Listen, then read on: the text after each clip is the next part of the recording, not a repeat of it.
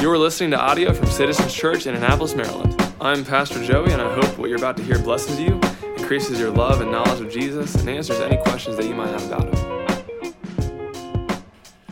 All right, good morning, everybody. It's good to see you all. I'm Joey. I'm one of the pastors here. We've been in a study in the book of Daniel. Not too far into the study, so if you're new here, if this is your first Sunday, you haven't missed a ton yet, but let me go ahead and just review for you very quickly where we've been at so far.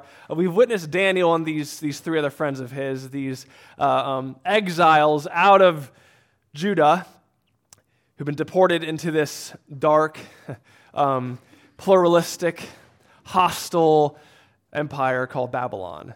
And they've been forced to assimilate. They've changed their names. They've taught them all new cultures and customs and languages and crafts and arts and all these sorts of things. And as you read through chapter 1, you think to yourself, how in the world are these guys going to make it? Their backs are against the wall. The odds are totally against them. How are these guys going to remain faithful in the midst of this empire? Not just remain faithful, but are they going to thrive? Are they going to flourish? And what we find out as you keep on reading chapter 1 is that Daniel outlasts the Babylonian Empire, meaning he sees its demise in his lifetime and he remains standing in the king's court as one kingdom ends and one kingdom rises. And so it's this great literary thing that Daniel does as the author to show that when the odds were against him and his friends, when it seems like they wouldn't flourish, when it seems like they wouldn't make it as exiles, in fact, the opposite takes place. They flourish, they succeed, they triumph. And so we come now to chapter 2, where we have our first look at a prophetic passage. And some of you here, maybe who've read the book of Daniel, have been waiting for a week like these, where we're going to get into prophecy finally, some predictions about the future. And that's what we have here today, our first passage about predictions concerning the future of the world. And even still, though, as we have been looking through the story of Daniel, seeing him as a model for us about concerning what it looks like to be in exile, even still in these predictions, in this dream, in this revelation, this prophecy that we're going to dig into and study now, we still see here instruction for us on how to live as exiles, how to conduct ourselves as exiles, what to believe while we are sojourning through this age as exiles. So we're going to see 4 points today. Here's what the future holds for us. 1, King Jesus wins. 2, the kingdom wins. 3, there's the wrong response. And 4, there's a right response. King Jesus wins. His kingdom wins. There's a wrong response, and there's a right response. I'm excited to get into this stuff with you guys today. Before we do that, let's bow our heads and pray, okay? Father, you rule over all creation, and we come before you now understanding that you hold our lives, you hold our times, you hold all times, all history, and all future in your hands. Lord, nothing can oppose you. Nothing can thwart your purposes. Nothing can stand against you and win.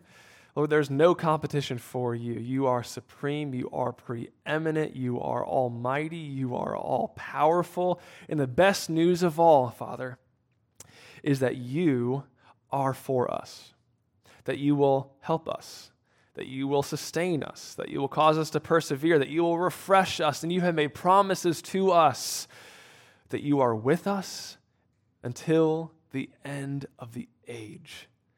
And God, we know that the nations rage and injustices occur and darkness is real. But Lord, we have hope in you nonetheless, that you are already undoing sadness and already undoing injustice and already at work in our lives and around us, Lord. And we look forward to the day where you do wipe away every single tear and make all things right and make all things new. You are our last and final great hope. We confess these things and ask you to bless us in this time. In your name we pray, Jesus. Amen. All right. King Jesus wins. Let's go ahead and tackle that first. So, Eve read, and she read this, this dream that Nebuchadnezzar had. Remember, he demands from his counselors that they give him not only the interpretation of the dream, but they give him the content of the dream. And Daniel prays for that. God gives it to him. And here's Daniel now approaching Nebuchadnezzar to give him both the content of his dream and the interpretation of his dream. So let's go ahead and I want to break some of these things down really quickly because I know some of you are have questions like, what is this statue? Is it a metaphor? What does it represent? What does it mean? We're not going to spend a ton of time concerning the statue today. It's not really the primary part of the passage, but I'll go ahead and appease you anyway and give you some breakdown of what this statue represents. It's going to connect to the rest of the book in the book of Daniel. There's tons of prophecy in the second half of the book, chapter 7, 8, 9, 10, and much of the imagery, I would say all of the imagery, all the symbols, all of the dreams that we're going to see in the rest of the book, they're the same message, the same thing as what we see here. It's different symbols, different imagery, maybe some different phrases, but it's all talking about the same event, the same reality from different vantage points. So I'm going to go ahead and appease you and try to give you a breakdown of what the statue represents. It'll connect us to the rest of the book as well. So we see that the content of this dream, what he sees is this massive statue, okay? It has a golden head. It has chest and arms of silver. Its torso and thighs are bronze. Its legs are iron. And its feet and toes were a mixture of iron and clay, remember?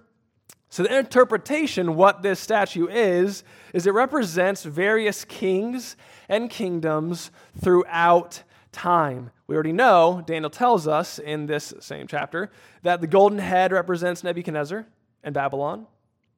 The silver chest and arms represent the Median Persian Empire. The king of that empire, who we will meet in this very book, is Cyrus, or his other name, Darius. The bronze torso, though, the next part of the statue, its bronze torso and thighs represent Greece. And of course, the main person you think of when you think about Greece is Alexander the Great. He'll be making an appearance in the later prophecies and predictions in the book of Daniel. And so will another character by the name of Antiochus Epiphanes. He's a ruler, king of Greece. And then, of course, second to last, there's the iron legs. This represents the Roman Empire. And lastly, there's this mixture of iron and clay. And I think this represents all of the kingdoms of the world that come after Rome throughout all time and all history and all of the world.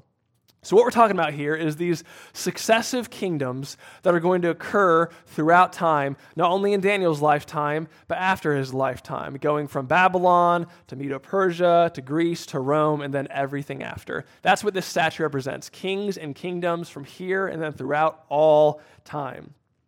Now, some confusion maybe about this iron and clay, like what does this mean? There's some details in verse 43 that talk about this statue. That's a little bit confusing. So I'll go ahead and tell you what I think this means. It mentions the iron and clay and the toes. I think this means that some of the strengths of the Roman Empire, things like democracy, things like their view of economics, things like some philosophy, arts, and humanities, those things that were cultivated in the Roman Empire are going to last. They're going to make their way into the world, into every culture, most cultures, into all of the globe. So much of the Roman Empire and its strengths are going to last into the rest of the kingdoms of the world thereafter. But also, it says that there's going to be clay mixed in with iron, which if you know anything about these things, those don't mesh. The clay is brittle. It's not going to mix well, so it's going to cause breakdown. It's not going to be a very good or sure or steady foundation for this statue. So I think what this means is that these good things from the Roman Empire that are going to make their way into every culture and every kingdom thereafter are going to be meshed with ideals and values that will also weaken it. It also says that these kingdoms will be characterized by intermarriage. I don't know if you saw that in verse 43. So I think what this means is the world will become more multicultural, more multi-ethnic, more pluralistic, more global, become less monolithic. And you think that's different.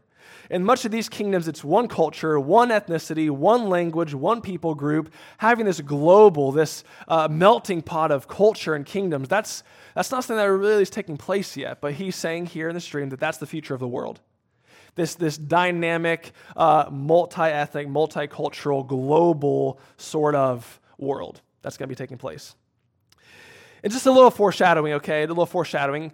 The explanation I gave for all those kingdoms and the successive nature of them, if you go to chapter 7 and read the beginning of it and the end of it, you'll see that it's a lot easier to read with the framework I just gave. If you go to chapter 8, you'll see that the breakdown of the kingdoms I just gave are confirmed explicitly. The angel tells Daniel in chapter 8 that that third kingdom is, in fact, the kingdom called Greece. You'll see even Alexander the Great in some of these prophecies alluded to. And much of the symbolism and explanations in chapters 9 and 10 are also really parallel what we see here in chapter 4. So we'll get into the weeds of those chapters. All in time, we're going to get into the weeds of those things, but I just want to give you some clarity. I want to go ahead and answer some of those questions that you might have as you come to this vivid imagery in this statue. I want to give you clarity as we make our way into the rest of this dream and the rest of its interpretation. So Nebuchadnezzar, he's receiving a vision here that predicts the future. Successive kingdoms that will strengthen as they progress on. But the main part of this dream, the main part of this interpretation is something we have not talked about yet. Look what happens to this statue. What happens to this great, majestic statue in verses 34 and 35? I'll read it. It says this. As you looked, a stone was cut out by no human hand, and it struck the image on its feet of iron and clay, and broke them in pieces. And that word for broke is literally pulverized, like destroyed. Then the iron, the clay, the bronze, the silver, and the gold all together were broken in pieces and became like the chaff of the summer threshing floors. And the wind carried them away so that not a trace of them could be found. The stone that had struck the image, what happens to that stone? It became a great mountain, and it filled the whole earth. So these kingdoms, what we see here, they're pulverized, completely just destroyed by this one singular individual stone. It's not a great boulder, it's just a little itty-bitty stone. It's uncreated. It says it's made without human hands. So it's this supernatural, uncreated stone. And the stone, it says, grows into this great mountain that fills the entire world. I want to go ahead and explain those first two details here, that the stone is uncreated and the stone completely destroys the kingdoms of the world. So first, let's talk about the stone that's uncreated. Class, who is the stone that is uncreated? We all know the answer. If you've been to Sunday school, Jesus. It's Jesus. Jesus is the stone that pulverizes the statue. First, Colossians 1, 15, 17. Look at this. It says this. He is the image of the invisible God, the firstborn of all creation. For by him all things were created in heaven and on earth, visible and invisible, whether thrones or dominions or rulers or authorities. All things were created through him and for him, and he is before all things, and in him all things hold together. Jesus is uncreated, the pre-existent Son of God. John 1 tells us, in the beginning was the Word, Jesus, and the Word was with God. The Word was God. In the beginning, he was with God. Jesus is the uncreated one. He is the preeminent one. And Jesus, the stone, it says, is going to break these kingdoms in pieces so they are like chaff in the wind. Chaff in the wind. Now, we just studied Psalms, the book of Psalms, before this. So if you recall at all what we talked about, a main theme in Psalm chapter 1 is what? You remember? That the wicked are like chaff that the wind drives away. It's almost as if God... it's not as if he is. God is referencing Psalm chapter 1 in this dream, using imagery from Psalm chapter 1 to convey a real point, which is that the kingdoms of this world will be driven away like chaff in the wind. And it says in Psalm 2 what? The very next psalm, which is meant to be read with Psalm chapter 1, says things like this. The nations rage and plot. They take counsel against the Lord and his Messiah. God sits in the heavens, though, and laughs, and he does this because he has set his king, his Messiah, on the throne in Zion. He tells this king, ask of me, and I will make the nations your heritage and the ends of the earth your possession. You, Messiah, king, shall break them with a rod of iron and dash them in pieces like a potter's vessel. Jesus is the king who's going to end all kingdoms. Jesus is the king who is unmatched. His kingdom is unmatched. And just a side note, okay, because I want to explain some things as we go through this. In chapter 8, in Daniel chapter 8, later on prophecy, it talks about Satan and his false Messiah, the Antichrist. And I want you to notice what it says here about Satan, his tactics, and his false Messiah, the Antichrist. It says this in chapter 8, verse 25. By his cunning, the false Messiah, he shall make deceit prosper under his hand, and in his own mind he shall become great. Without warning he shall destroy many. He shall even rise up against the prince of princes. That's Jesus. And he shall be broken, but by no human hand. So it seems as if there's this theme in the book of Daniel that it's this uncreated one, this stone made without human hands, this supernatural being who is going to end all things, even Satan and his kingdom. That's what this means. But the question maybe you're asking, that I asked as I prepared, is when will this happen? When is this all going to take place? Here's the answer. You ready? It already has, but not yet fully. It already has taken place, but still more is yet to come. See, when Jesus arrives, literally, he begins his ministry by saying what? The kingdom of God is at hand. Repent and believe in the gospel, meaning Jesus has initiated his kingdom to end all kingdoms right away. Repent and believe in the gospel. The kingdom is at hand. So Jesus, in his ministry, he pushes back sin over and over, opposes sin. And then Jesus, when he dies, he pays the penalty of sin. Then when he resurrects, he begins to weaken the power of sin in the world. And then when he returns one day, he will absolutely eliminate the very presence of sin. So it's already happened. In Jesus' life, death, and resurrection, he's already inaugurated his kingdom that's going to end all kingdoms. That's going to end all injustice. That's going to end all darkness. That's going to end all sadness. But he will complete what he has started when he returns one day. All in all, everything I'm saying here is what's confirmed in 1 Peter chapter 2, which Liam read for us when we were worshiping together. It says this, I'll review it for you. For it stands in Scripture, behold, I am laying in Zion a stone, a cornerstone, chosen and precious, and whoever believes in him will not be put to shame. If you join Jesus' kingdom, you will not be disappointed. So the honor is for you who believe, but for those who do not believe, the stone that the builders rejected has become the cornerstone, a stone of stumbling, a rock of offense. They stumbled because they disobeyed the word as they were destined to. So you see how this is just one of many passages. Ephesians chapter 2 calls Jesus the cornerstone. It's this known concept that Jesus is the stone. He's the stone made without human hands to come and make all things new. Already, not yet. So all in all, Jesus is going to come, make all things new, and finish what he has started. That's the stone who's uncreated, who demolishes the statue. But there's another detail in there that we missed, which is that this stone expands, becomes a great mountain, and fills the entire world. What does that mean? What is that referring to? And that's where you come in. That's you. That's us. That's us here, right now. Look at verse 44. The king wins, the kingdom wins. Verse 44. In the days of those kings, the God of heaven will set up a kingdom that shall never be destroyed, a kingdom that will never be destroyed, nor shall the kingdom be left to another people. And that's an incredible statement. In the book of Ecclesiastes, the author there mourns and grieves the reality that one person can work their whole entire life to build an empire, to build a legacy, but when they die and hand it off to somebody else, they will be forgotten and that legacy will eventually break down and be no longer relevant, be no longer powerful, no longer be what it was. That's just the way of things, but this kingdom, it will never end. It will not go that way. This kingdom will never end. It will never be destroyed. It will never be left to another people.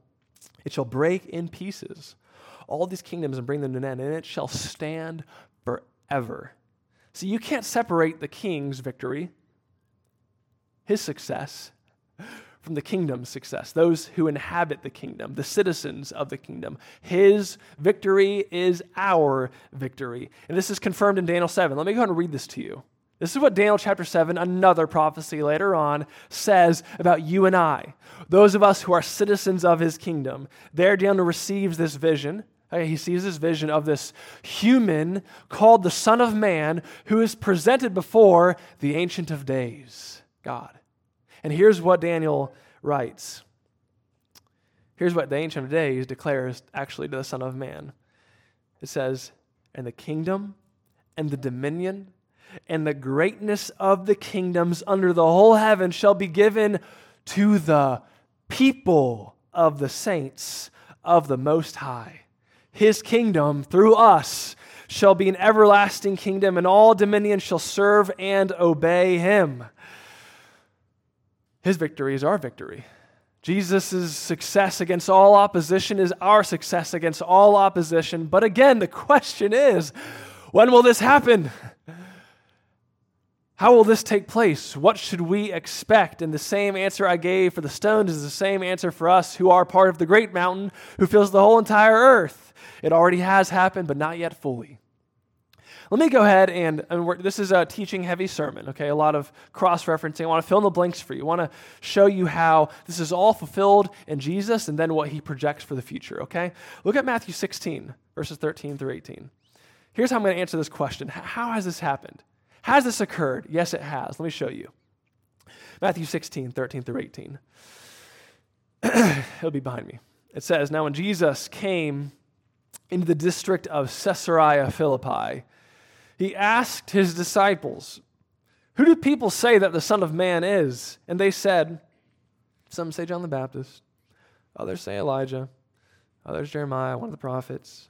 He said to them, 'But who do you say that I am?' Peter speaks up. He says, 'You are the Christ, the Messiah, the Anointed One, the Son of the living God.'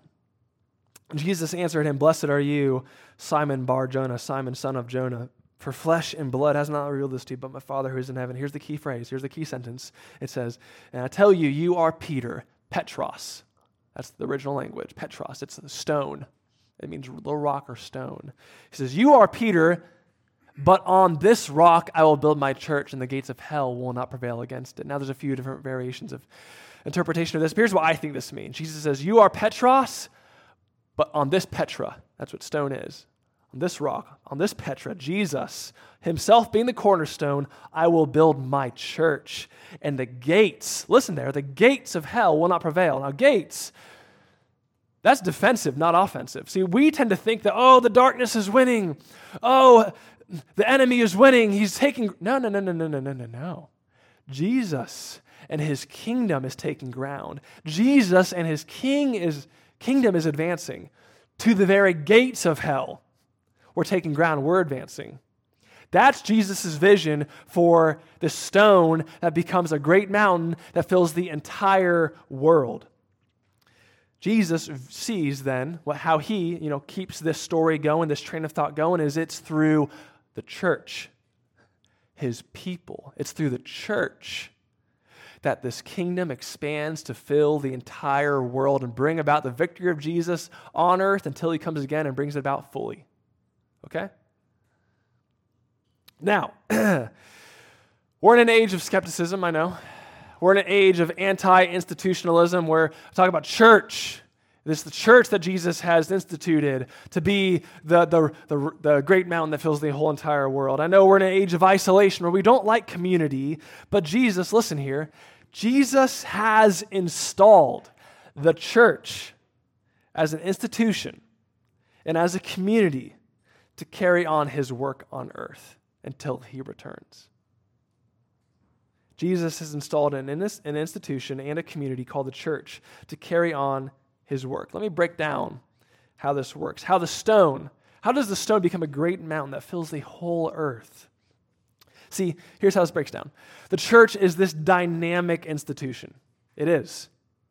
Where we gather together, we're strengthened we're strengthened here, then we are sent back out into the darkness to be exiles, to be lights, to be witnesses, to be like Daniel in Babylon. Then we return and are strengthened. Then we go back out, repeat on and on. It's this dynamic institution and community that helps us live faithfully as exiles. So we push back darkness and expand the borders of the kingdom all across the world. So here's a few questions.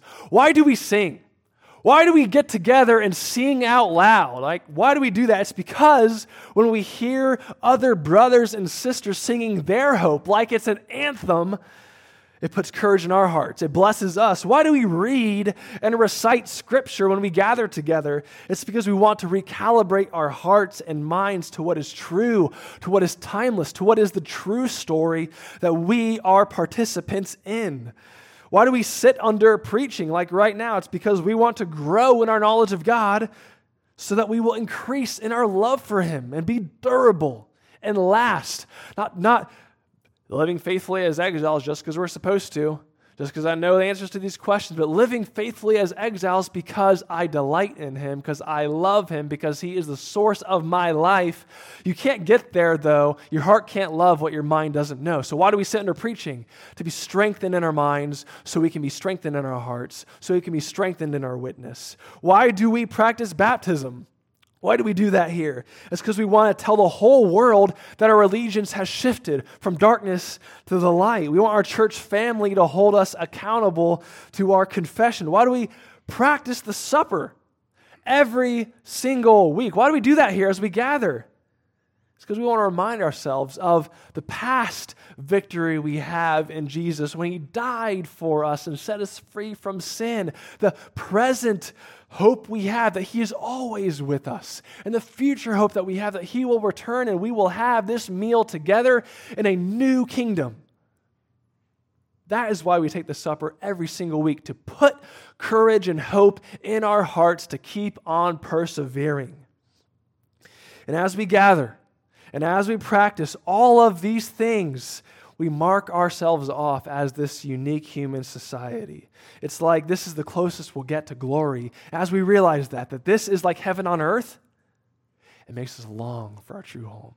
It makes us long for when all things will be made new. It makes us long for when this stone that's becoming a great mountain, it makes us long for when it's the whole entire world. So the church is this institution, this community that Jesus invented. It was His idea to give us life as exiles amidst our sojourning. And now imagine this. We're talking about us right now. Like I'm talking about what we do here matters. It strengthens us. It helps us expand the borders of the kingdom. But think about this. This is wild. Imagine this happening all across the globe. And it is. Imagine what's happening here canvassed across the entire world. That's Jesus' vision exactly. What does He say in Matthew 28? All authority in heaven has been given to me.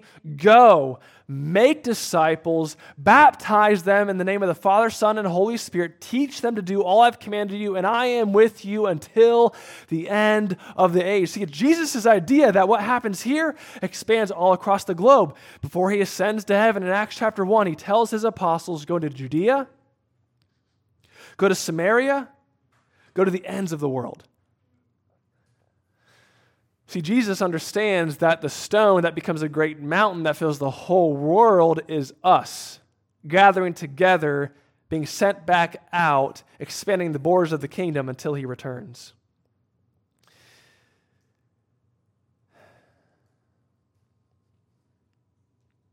See what Daniel sees and what Jesus envisions. I like this. This is what Tolkien, right, depicts when Gandalf returns from the dead.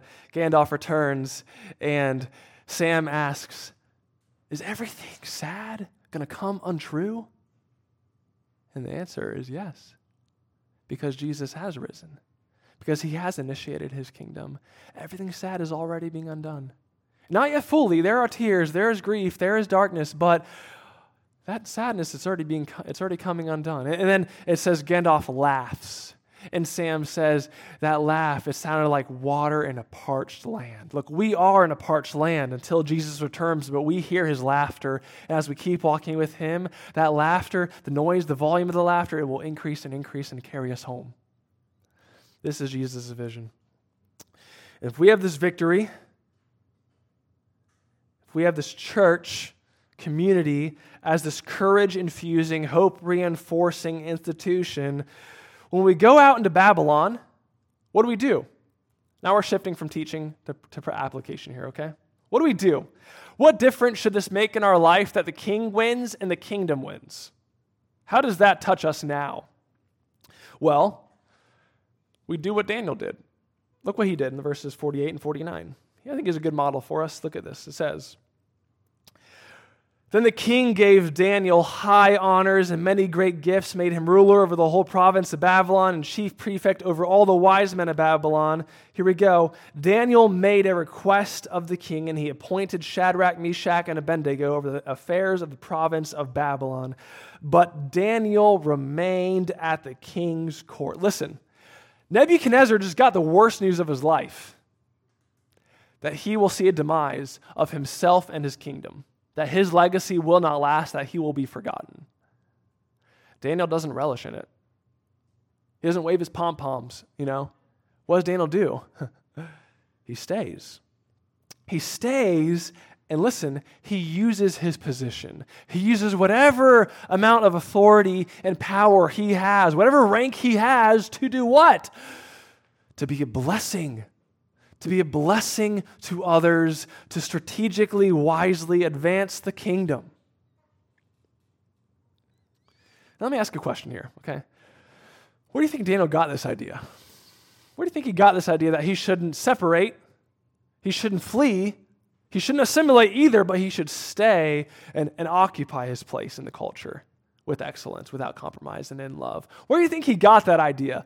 Let me read something to you really interesting here. In Daniel chapter 9, verses 1 and 2, it says this: "In the first year of Darius, the son of Ahasuerus," I wasn't ready for that name. Sorry, guys. I'm just going to go ahead and skip it, all right? "By descent a Mede, who was made king over the realm of the Chaldeans. In the first year of his reign, I, Daniel, perceived," look at this, "in the books of the numbers of years, that according to the word of the Lord to Jeremiah, the prophet, must pass before the end of the desolations of Jerusalem." Now, there's a lot there I'm not going to touch. I only want to make the point that Daniel is reading the book of Jeremiah. Think about that. It's pretty interesting, isn't it? Jeremiah is his contemporary. They know each other. Jeremiah is back in Judah. Daniel's been deported to Babylon, but they're living at the same time, and Jeremiah is doing his ministry while these Jewish people are being deported to Babylon. His prophetic ministry. He's reading what we have. Isn't that interesting? So what do you think Daniel's reading?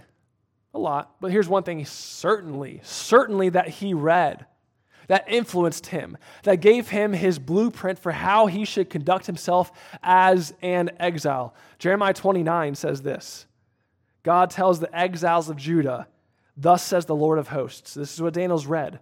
This is what Daniel embodies. "Thus says the Lord of hosts, the God of Israel, to all the exiles whom I've sent into exile from Jerusalem to Babylon. Build houses and live in them. Plant gardens and eat their produce. Take wives and have sons and daughters. Take wives for your sons and give your daughters in marriage, that they may bear sons and daughters. Multiply there and do not decrease, but seek the welfare of the city. Of, yes, dark, wicked, secular Babylon. Seek its welfare. Seek its good. Pray for its good.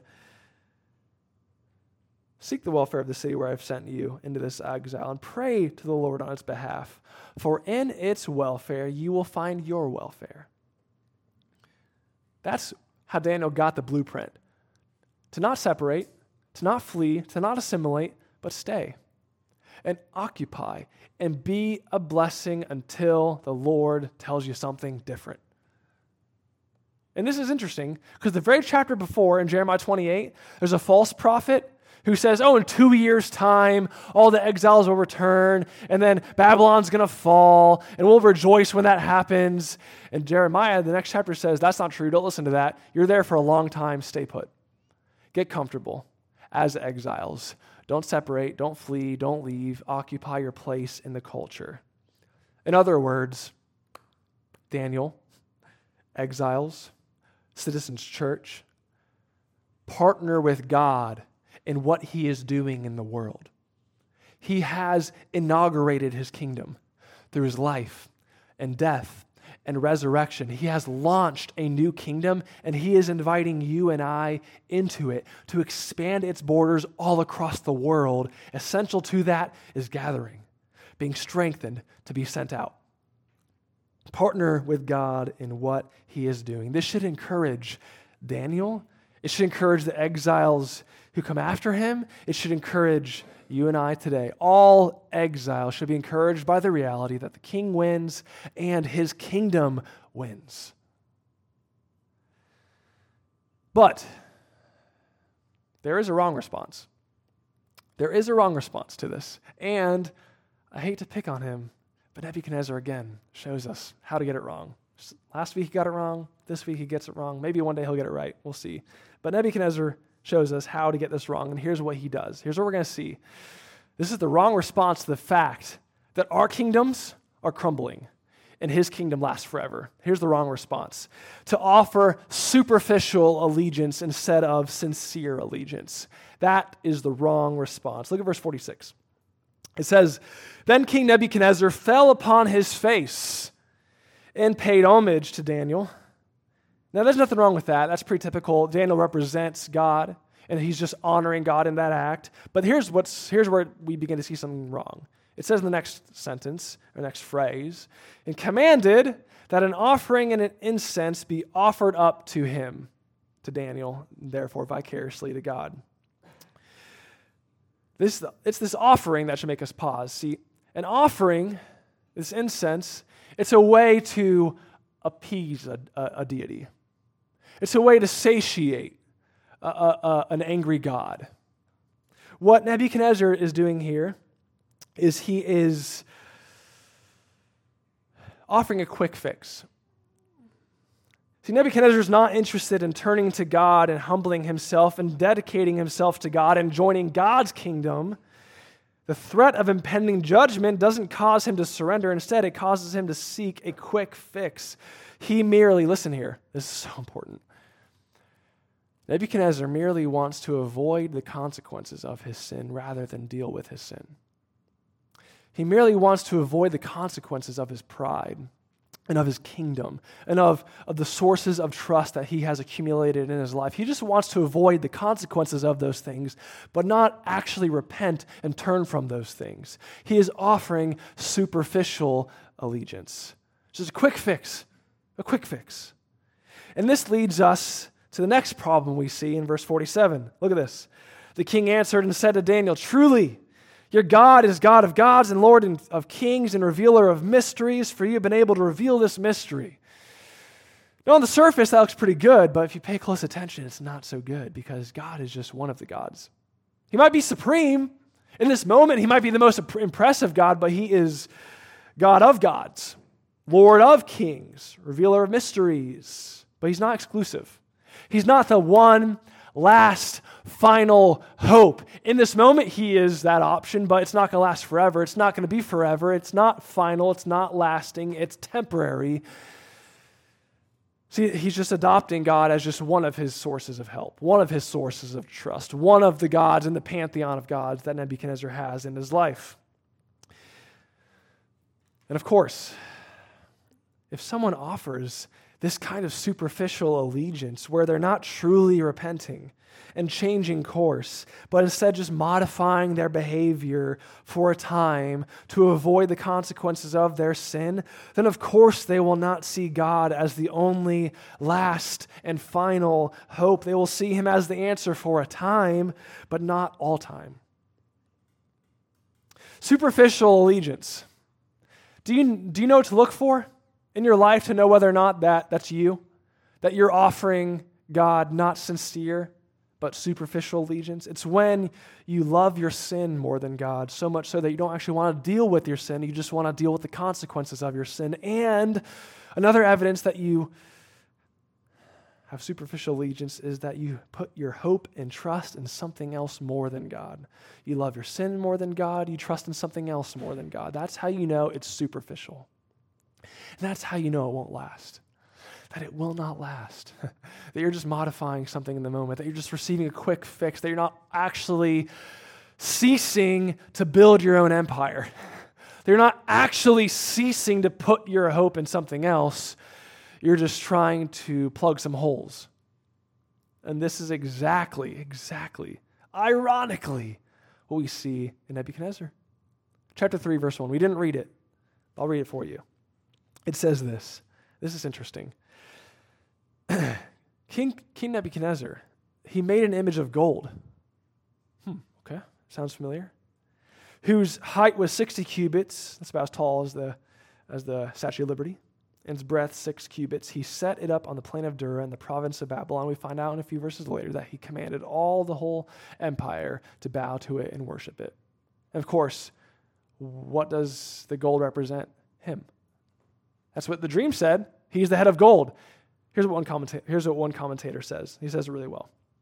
The irony of this. Having just dreamed of an image in chapter 2, wherein he, Nebuchadnezzar, was represented by the head of gold to be followed by 3 other human kingdoms represented by silver, bronze, clay, and iron, Nebuchadnezzar sets up an image of gold from top to bottom in view of the demand that all are to worship the image or die. It would appear that Nebuchadnezzar has set up this golden image to declare that his kingdom will not be replaced by those of silver, bronze, clay, and iron. It will be gold all the way down. It will not see demise. It will not end. It will last forever. He will not repent. He'll dig his heels in the ground. See, the fundamental issue, deep down issue, underneath superficial allegiance is that you do not think you are so lost, so guilty, so in danger, in great danger, that your self-reliance and self-righteousness crumble. You're not convinced. You're not so convinced that what you're doing is not working, that the empire you're building is not going to last. You're not so convinced yet. You're not convinced you need another final last option. You still think that your kingdom, your statue will work. That is what is operating underneath superficial allegiance. Even underneath loving your sin more than God, even underneath trusting in other things more than God is the fact that you're just not convinced that it's not going to work. That's the wrong response.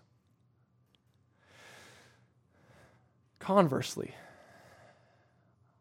there is a right response, though. There is a right response, and here's what it is. I'm not going to spend much time on this. I just want this to be short and sweet and to the point. The right response is then to repent.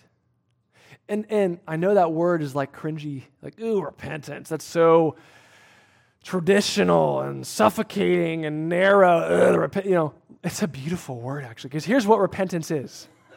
Repentance, and I think we get this wrong. I think we forget this. Repentance is turning from that empire, turning from the life you're trying to build on your own, in your own strength, so that you can appear righteous and blameless, when all along, all it's doing is hurting yourself and others.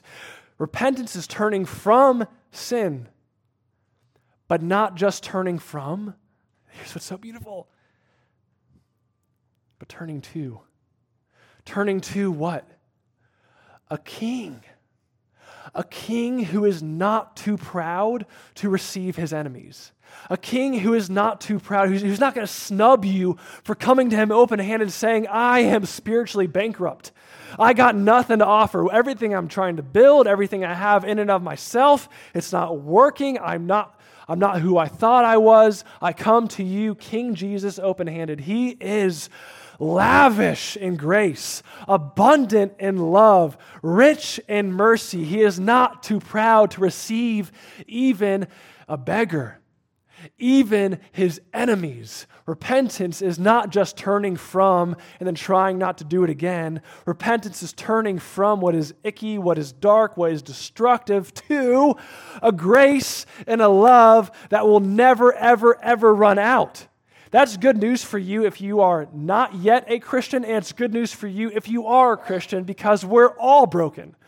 And we all constantly need to practice repentance the rest of our life, turning from darkness to the light.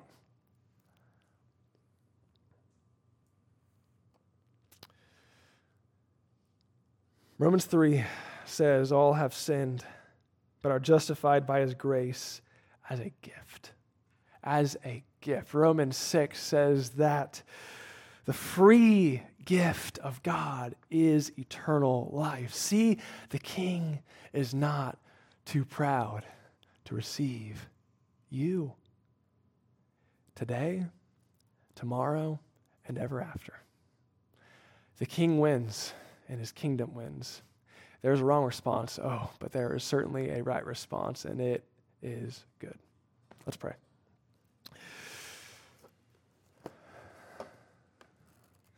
God, we come to you now and we just exclaim that you are wonderful and that we are so glad that you have adopted us into your kingdom.